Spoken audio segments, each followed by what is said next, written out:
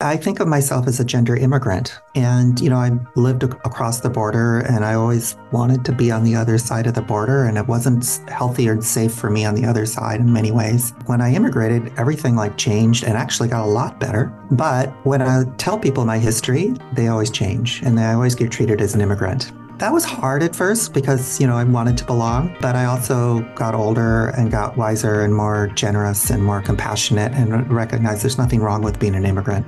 I'm actually kind of proud of it.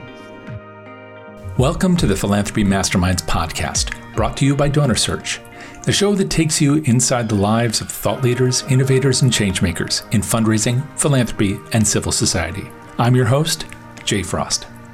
In today's episode, we speak with Gayle Roberts, a seasoned fundraiser whose journey began at the age of 6 with a backyard carnival. Now, as Chief Development Officer at Larkin Street Youth Services, she's raised over $200 million to combat youth homelessness and in support of other good causes in San Francisco. A respected figure, Gayle is not only a leader in nonprofit fundraising, but also a proud transgender professional. Her story is as unique as it is inspiring. This interview is about, me as a fundraiser and my life as a trans person and how those things intersect. So when I got my first fundraising job 24 years ago, the San Francisco Chronicle wanted to profile me with a cover story. And I very reluctantly agreed to that because I wanted to support the cause that I was working for. And I thought the interview went well. We spent 55 minutes talking about the programs, and it was a site visit meeting with our clients, and 5 minutes talking about me and my history. But I saw a draft of the article before it came out in the Sunday paper on the cover, and it was horrible. And I won't go into the details, but it was they use what in my community what they call your dead name, which I would just simply call my birth name. And there was other framing devices in it that it was not a complimentary profile in the ways that I would have hoped. And so I called the writer, and I said, you either pull this or you rewrite it. They rewrote it, and I swore I would never do another interview about being trans for the rest of my life. Wow. And that changed a couple of years ago, but you're the first person to ask me since then. Well, I appreciate your being willing to talk and to talk about something where clearly that must have been traumatic. So I can see why you didn't want to. I was young and I did scream and cry a little bit when I first heard about it. And I have more sympathy and understanding for the paper and the author back then. But we all have to set our boundaries in our life. And but this work, I think, also teaches us about compassion, about giving people second chances. And this is not on TV, so I give less fucks. I'm 61. I do want to maybe circle back to that later, because part of that, embedded in that, is the way people talked about things and the way they didn't understand the boundaries of the people they were speaking to clearly, or else they would have had to make that call. That's a lot of the work that we do, right? Often fundraisers come from certain communities and then represent other communities. And this is a big challenge in our work. Right. And probably not always by choice. I mean, this idea about representing communities is funny because with that article, it sounds like they were asking you about you and the organization, but then they didn't necessarily have a way of talking about that was honoring you. Or I think there was just a lack of language and understanding. Yeah, I will. At the time, I might not have been as forgiving, but I am now. So forgiveness is a part of your character anyway, but we were talking even before the interview started about where you're from. And there's a lot of forgiveness in the Midwest. I don't know if you always had it in the Midwest, but I certainly have felt that from time to time. You're originally from Minnesota, is that right? I am, yes. Whereabouts? I grew up in and around the Twin Cities. I've lived in most of the suburbs, western suburbs, eastern suburbs, downtown, all the places. It's a beautiful part of the country. You were talking about the weather, but the weather is it definitely challenges a person. There's a lot of uh, obviously cold and wind and snow and all of that, and a lot different from where you're living today. What Yeah, I mean, caused I'm you in to San Francisco. It's a lot easier here. uh, but Minnesota it has its own thing going on, and you originally come from, I guess, that world of the arts, and that's very strong there as well. Can you talk a little bit about that? Yeah, I'm actually working on planning a reunion trip to go back home. I haven't been in over a decade. All my family followed me out here. My mom's here, my sister's here. So I don't have immediate family as close back there in the day. Um, but I do miss it. I love the Midwest. I'm a Midwesterner through and through. If you really know me, that's one of the ways to understand who I am. Um, and yeah, when I graduated from college, I went to the University of Minnesota. I'm a Gopher. I started as an intern in an arts organization, and then that kind of for the next 15 years, I worked in the arts. I ran my own venue. I had a production company. I ran a national trade association, published a newspaper, worked in all the different kinds of arts, multimedia, video, spoken word, lots of various places. And ended up on the Arts Council for the Minnesota Regional Arts Council at one point. And I really enjoyed that. Yeah, it's a something I don't get to do as much now that I've moved here. I have different work, and the economy is just the economics of living in the Bay are different than in the Midwest back then. But I really enjoyed it. Yeah. Were you working then as a practicing artist as well as a producer? Because you had all these production roles, distribution, founder, owner, but were you also creating?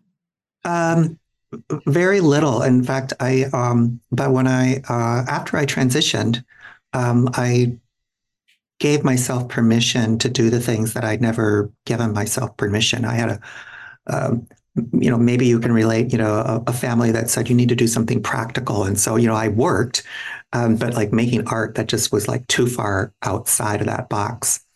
Um, and so, I did a few things when I back then, but mostly I was the person behind the scenes. And I realized later I was using other people's voices to represent myself and to find myself. So after I transitioned, I went to art school for a year and a half and throwing pots and doing performance pieces. And I turned my home into a open studio and did the open galleries once a quarter, and really enjoyed that. Yeah.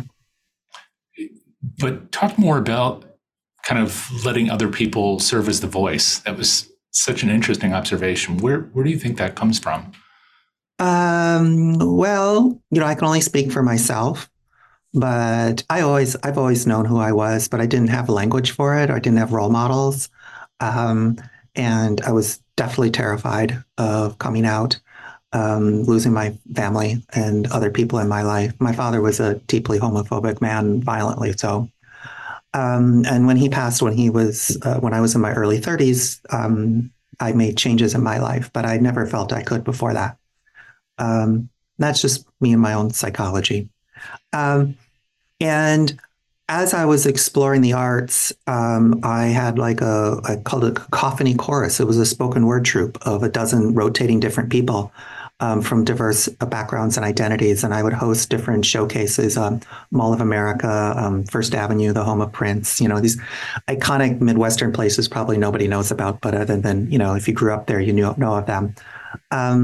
And with the local bowling alley, they had a theater that hosted us once a month. And so did in Barnes and Nobles, places like that. So I would curate and I would bring together people around different themes and different identity groups to do performance work. My first 5 years was working in video, and I would curate a video collection from. We had a strong collection from the Native American community because it's strong in the area. Also, kind of social justice work, some youth and arts programming. And then I ended up becoming a coordinator of an independent distribution network. This was back in the day when we were still using videotape. And so I've always, at least a large part of what I've enjoyed doing is trying to craft culture and find my place in the world. So this cacophony chorus. Mm-hmm. Yeah, it was fun. So spoken word. Not a big money maker. Not a fundraiser, Jay. Yes, finding money for that might have been hard, but that says a lot too, because talking about finding a voice, it's always hard in the world of writing and spoken word to not always find an audience for it, but maybe also to find the words to describe what you're trying to communicate. So talk a little bit about that. That must have been. Well, okay, if we can go down that path. So, I had at one point in my life, I had the performance troupe, and to try to figure out how to pay money for it, I created a newspaper, and it was a monthly arts newspaper, and I would write it and lay it out on my little Macintosh, cut and paste, right? This is back in the day. Go to Kinko's, and then I would drive it down to where the Star Tribune used to get printed, and we'd print 15,000 copies, and I'd pick them up the next day in a little Jeep, and I'd drive around town to 200 locations and drop them off. But I sold advertising, and so that was my revenue, strategy. And I freelanced, and I did productions for other companies and things, and I got paid for that. So I've always been very entrepreneurial, and yeah, just. There was something about the arts that's always attracted me, about finding your voice, about a place where everybody belongs, or the arts is so broad. Like there's something for everybody in the arts. You can find what you like. And the arts community, by and large, is very accepting and affirming. And so, I just gravitated toward that. I think, when I was younger, my high school college counselor said, you should go into science, the sciences and tech. Mm-hmm. But I've always been a little bit of everything or both in many ways. So you eventually made that trip to San Francisco. How did that happen? How did you decide to move to California? So I had a partner at the time, and I was looking to make some changes in my life as well, and they were very supportive of that. I took a train ride to Portland, to Seattle, to San Francisco. This was I was actually researching the arts community at the time, doing an article about that. We looked at Houston, other places, but we came out here to San Francisco, and they took one look, literally driving down the road from the airport to our hotel, and was like, this is where we need to move. And they were really the one who was the instigator in that move. I was in my mid-30s, so I've spent half my life in the Midwest and half my life out here in the Bay. And the rest, as they say, is history. And we can talk about that as much as you want. Well, you introduced that concept of kind of acceptance and, people embracing things. And that's certainly true of the world of the arts. That's the world that I knew in the Midwest. Yeah. But that's a microcosm. I think a lot of people maybe look at California generally, and maybe the Bay Area specifically, as a place where you can be yourself. What was that your experience of moving there initially? Well, I think the Bay Area is much more complicated than a lot of people in our PR. I think that I'm as part of the LGBTQ plus community, I found a home here. I'm also white, middle upper class. If you're a person of color or lower income, the Bay Area is not that affirming for you. And San Francisco in particular, if you just look at the demographics, they tell this story.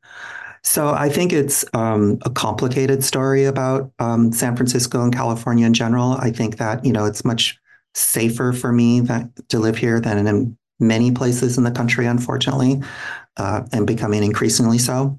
Um, and it's where I found, a home and work. And I don't know where else I would move, to be honest, but, I always, me and my family now, we have conversations about that. About whether California is. Well, I'm 61. My family members are a little younger than me. So, thinking about where do we always end up? Because growing old in San Francisco is it's a hard thing to do. It's expensive here. Yes, it is. It is expensive out there.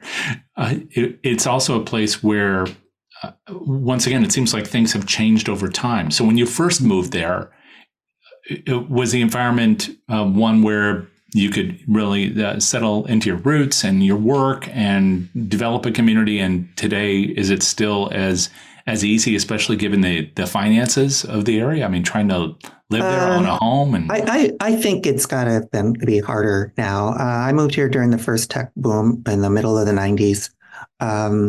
And I remember trying to find an apartment. I slept on the floor of a warehouse for a few weeks and then tried to find an apartment. And, the people would be lined up at the door to see it. And you'd have to make a bid, when you're there and pay more than what it was offered for. But the prices have just, gone up, and the housing stock, since I work in the housing space, I can talk a little bit about this. We're about 80,000 units short. And, there's the rental prices are at the top of the market in the entire U.S. And there's not a lot of production coming down the pipeline, even though there's some state regulations and pressure around that. So I think it's gotten harder over the years. There's still opportunity here. People are moving here. I met one of my cousins recently I'd never met before. He just moved here to, become an AI guy. But, it's not an easy place. We have a young person who spoke at one of our events last week. An amazing young man. Grew up in St. Louis, moved here to, make a living. Also slept on somebody's couch for a year. Finally, found Larkin Street. We didn't have dedicated housing for him, so he ended up in our shelter program for several months. Then he went into congregate housing, and then into independent living, which is where he is now. And over that course of time, he completed not one, but 3 college degrees. I mean, so it's remarkable. So it is possible to still, pursue the dream here, but it is not easy.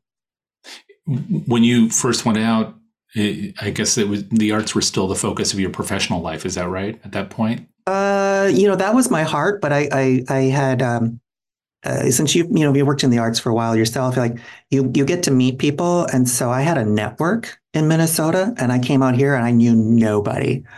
And I needed a job. So I got a marketing job at a nonprofit that did management support for other nonprofits, and ended up becoming the director there. And then that's kind of my whole course, shifted over a period of time away from the arts. But, I went to a performance piece over the weekend, and and I enjoy being an audience member as well. So it's all good. Well, and you were always an entrepreneur along the path anyway, either needing to. I think that, yeah, I got that from my father. That was him. That was him. Yeah. So you were out there, you were working in marketing, and that was also, I guess, this period where you were changing professionally, and also you, I guess, I don't know how soon it was after that you transitioned, but can you talk a little bit about the professional context of that, what that was like, and whether it's an interesting story. So I moved here in the mid to late '90s, and I started to explore my identity and found community, and I found a job, and outed myself to my boss, who was part of the LGBT community himself. And I worked there for 3 years, and I slowly did my transition. When I finally, what they call in the community, went full time, I got summarily fired. I had made all my financial goals, and but they didn't want me to be the face of the nonprofit. I can say this now. They literally put me in an office down the hall where nobody could see me, and I had to finish up launching a new website, working with contractors. And I was let go, and the severance pay was never paid, the promise paid, and there was no legal protections back then, and went to the San Francisco Human Rights Commission, and the best they could do was to threaten to publicize it. So I got a compromise, partial severance package, and then I went about trying to find work, and I couldn't find work for a year. That's why I went back to school. Nobody would hire me.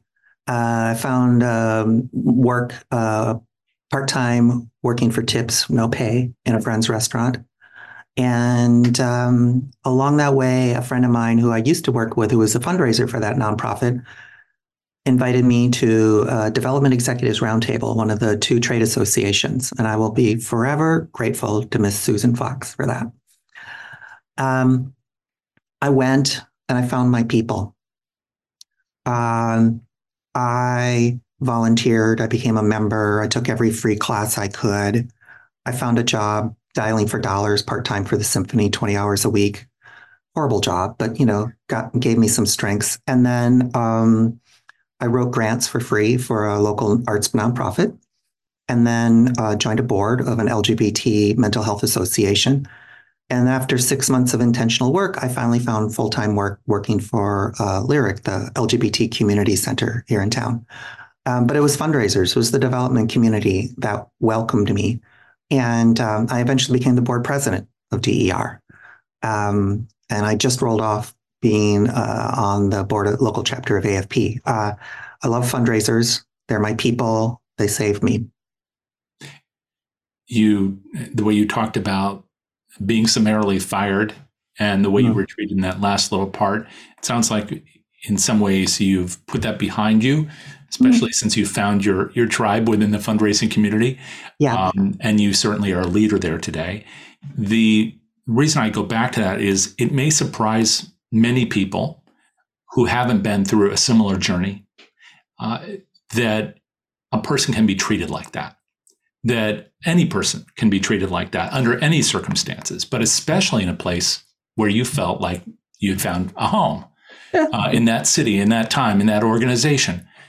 The legal issues aside, when you look back at that and you think about that, what do you imagine is the change, if any, that we've seen from that time to today? Can that happen today to someone?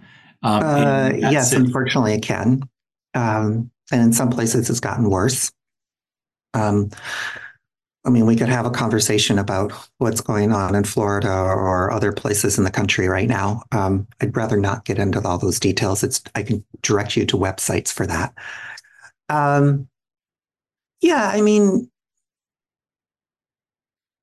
When I guess there's two things that come to mind. I needed to make a change in my life, and not everybody was okay with that change. I lost some family members. I lost a partner.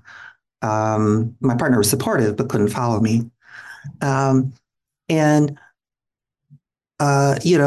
think of myself as a gender immigrant. I think the immigration metaphor is, I don't know why more people don't use it that are trans, but for me, it's perfect. I lived across the border, and I always wanted to be on the other side of the border, and it wasn't healthy or safe for me on the other side in many ways.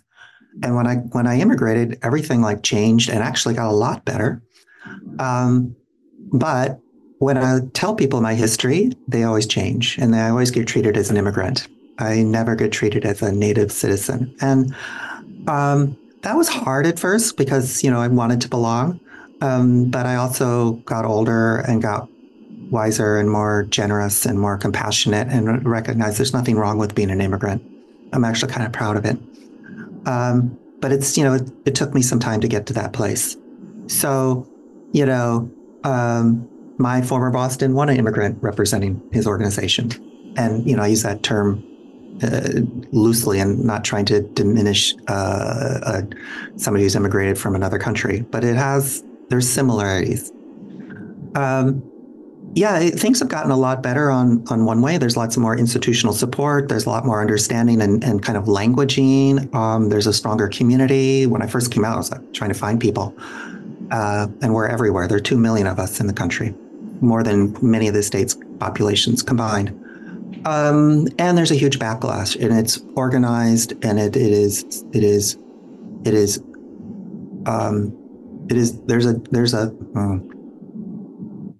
there is an organized genocide attempted to be, and I don't use that word lightly, against trans folks in this country in the early stages. And it is terrifying. You were now part of the fundraising community, which was a very different place, it sounds like. And that idea that people are just, they're in it together for the work. There's all different sorts of work and fundraising for all different sorts of causes. You specifically have chosen, especially in recent years, to work not only within the community, within the LGBTQ plus community, but also specifically there at Larkin with the most vulnerable, arguably the most vulnerable population of all, not just in San Francisco, but in the country. And can you talk a little bit about how you chose to work there, how they chose to partner with you? It's partly choice and partly the only choice I had. It's LGBTQ people. Every job that I've ever had, a full-time job, it's always been a queer person who's hired me. While I contracted for 5, 6, 7 years off and on and worked for a variety of different organizations, once again, the people who wanted me to be, representing them were family, so to say. And obviously, when we do this work, it's helpful if we can connect to the mission on a spiritual or a personal level. I think that a skilled fundraiser can raise money for anything. But if it's something that they have skin in the game on, I think it's more powerful. The conversations are more authentic. The asks are stronger. People work harder. So, I work for an LGBT, it's not an LGBTQ organization, but it is an LGBTQ affirming organization with about a third of our population coming from there. My CEO is out lesbian. There are other people on the C-suite and the staff who are LGBTQ plus. And so I work in a very affirming work. And part of the population that we serve, I see myself in. But we work with a growing monolingual, non-documented population. We work with a large parenting and pregnant population, a growing kind of trans or gender non-binary population. If you look at the numbers and you just look at it kind of systemically, it's very clear why these young people are experiencing homelessness. They've had some sort of systemic or structural challenge in their life. And it's not really individual. I mean, though each one has an individual story. And so I've always worked on issues that try to address structural change because I think that's important. How are you conveying that to prospective donors who, again, many may not have had a direct link to this experience that those you're serving are experiencing? And I think many people actually have a connection where it's not personal or it might be familiar. I have a board member I won't name, but they had some children who had some challenges, and somebody else had another family member, and so there's people come to this issue in a variety of ways as donors. We had a reception last week for a woman who she hosted us. She helped us raise $50 million over a couple of years for a federated or collaborative campaign between us and other groups. It's called Rising Up, and very successful. And you'd have to ask her, and I'm not going to name her because I don't want to put words into her mouth specifically. But she's a multi-generational family here in San Francisco. She's has some history of people of color in her family and her identity, and her family is very prominent, and she recognizes the blessings that she's received, and she gives back. And she didn't just give money to us, she worked. She came to all the committee meetings and she asked all her friends. And, I get the opportunity to work with amazing women like her or some of our young people who, come from very different class backgrounds, but all of them are looking to make a better world. And, I just feel so blessed, in that opportunity. This work is not easy, but this work busts open my heart and makes it bigger all the time. What is the hardest part and what's the most joyful part? That's a good question. I think the hardest part is just like, I'm a C-suite officer, right? I manage a team of 12 people. I have a budget goal of $10.2 million. I'm in a downturning economy. I have 27 board members and 64 honorary board members. And last year we got 4,500 gifts. Managing that process, managing the different expectations and communicating and working across lines of class and privilege. It's not always easy. I have an amazing board and executive leadership team and boss. And sometimes I make mistakes and I say the wrong thing. And I have to, apologize or help a couple of people work together more effectively. So it's the C-suite stuff that I'm still learning. That's the hard part, I think. And, some of the stress that comes with being responsible for raising money that keeps 1,700 youth off the street, let alone 250 people employed. The joy, at that event last week, we had one of our youth speak, and I already shared, the story, I think. It just blows open my mind. I was the first to stand up and applaud, the first to go over and shake his hand. He did all the work, right? We just created a pathway for him. And that's a lot of what we do at Larkin Street. The secret sauce is we create the pathway. And the youth walk through it, once they're given the opportunity. And I get to witness that, sometimes up close, sometimes far away. It just brings immense joy to me. Or even working with one of my team members or staff who, helping them, coach them through, a situation. I'm just rolling off the board of the local chapter of AFP because I have to focus on a capital campaign next year. But I ran the mentorship program there, co-led it for the last 3 years. And, just holding space for somebody who's going through some challenges in their professional life. And, I've done it before. I can, hold space and maybe reflect back for them some things. And so, it's amazing the opportunities this work has. And I'm very, very grateful. I don't know why everybody doesn't want to be a fundraiser. Seriously, Jay. I meet so many people who are afraid to ask for money. And I'm like, actually, I hardly ever ask for money. I actually just create the context and people usually give. And then, asking for money is not actually that hard. Yeah, I'm imagining that when, again, many people think of the area where you live, they think of one of these two images, which are very big stereotypes, the economic stereotypes. One is lots of people living in tents on the street, and the other is this amazing stack of cash.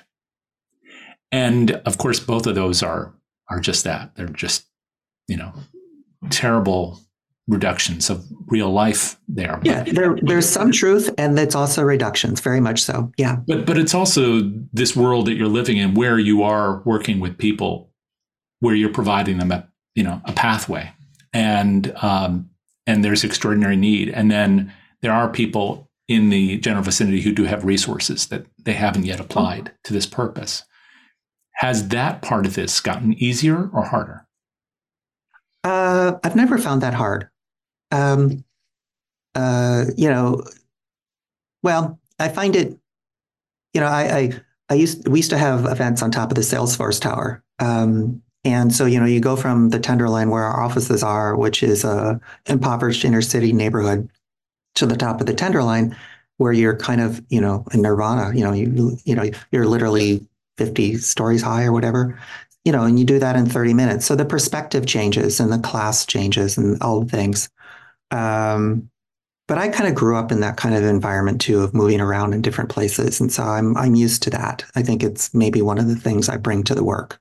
I had one side of my family that was growing up that was very, very privileged, and one side that was not so much. Um, so, that sometimes causes existential tension within myself. But I find within this work, people bring their best selves to it.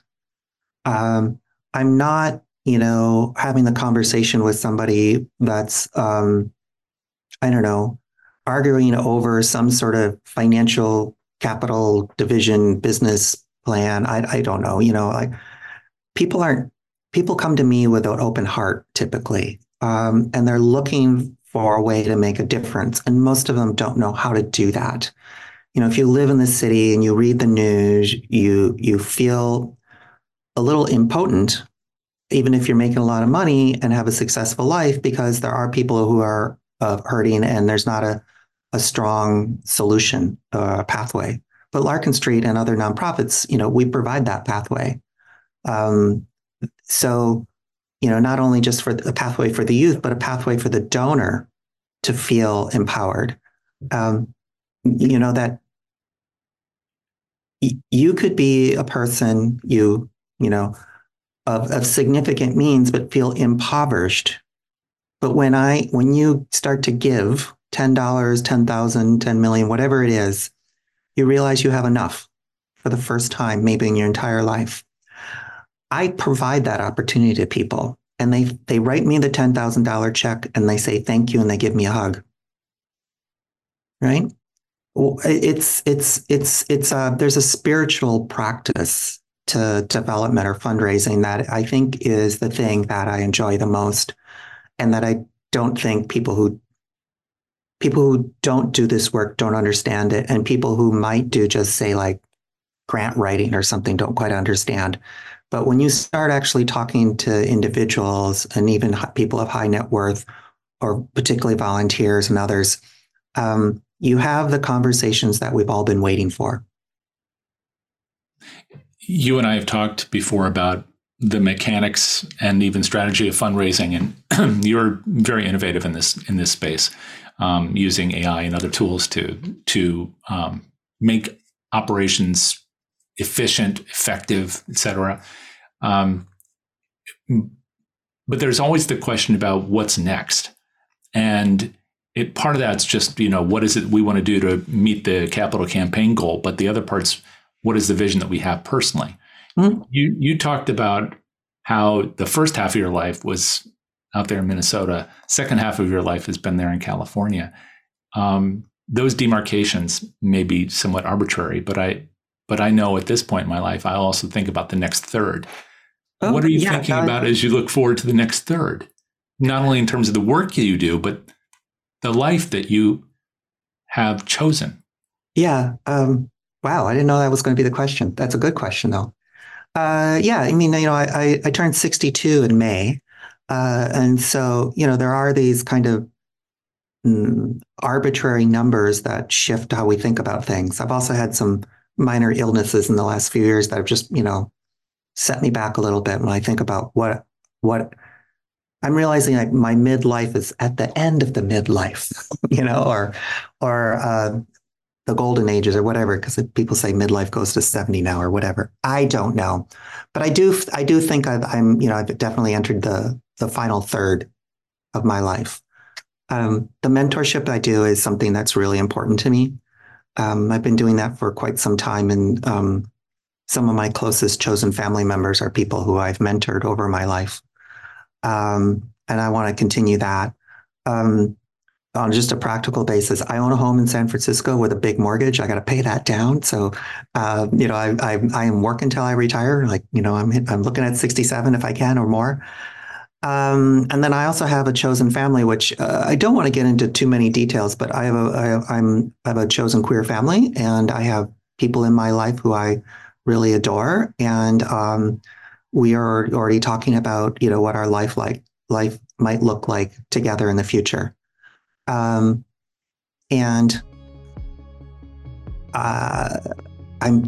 that's the thing that actually brings me the biggest joy, is because I have family, and for a long time, I wasn't sure I'd ever have family in my life. My mother moved out here 12 years ago. I adore her. I saw her yesterday. My sister's here. My partner is here. My chosen daughter lives out in New York, but we're close. And I have some other people who are part of my chosen family as well. I hope that I won't have to work all the time so that I can enjoy my family more. That would be my wish. Well, that's it for this episode of the Philanthropy Masterminds podcast. Thanks very much to our sponsor, DonorSearch, the world leader in fundraising intelligence, and of course our producer, Jack Frost. If you like what you heard today, please subscribe on Apple Podcasts, the DonorSearch YouTube channel, or wherever you like to listen. And consider giving us a like and a positive review so others can find us too. Check out our live webinars and webcasts on Tuesdays and Thursdays, and come back next Friday for our next interview with another leader in the world of social good. Until then, this is Jay Frost. Thanks for joining me. See you next time.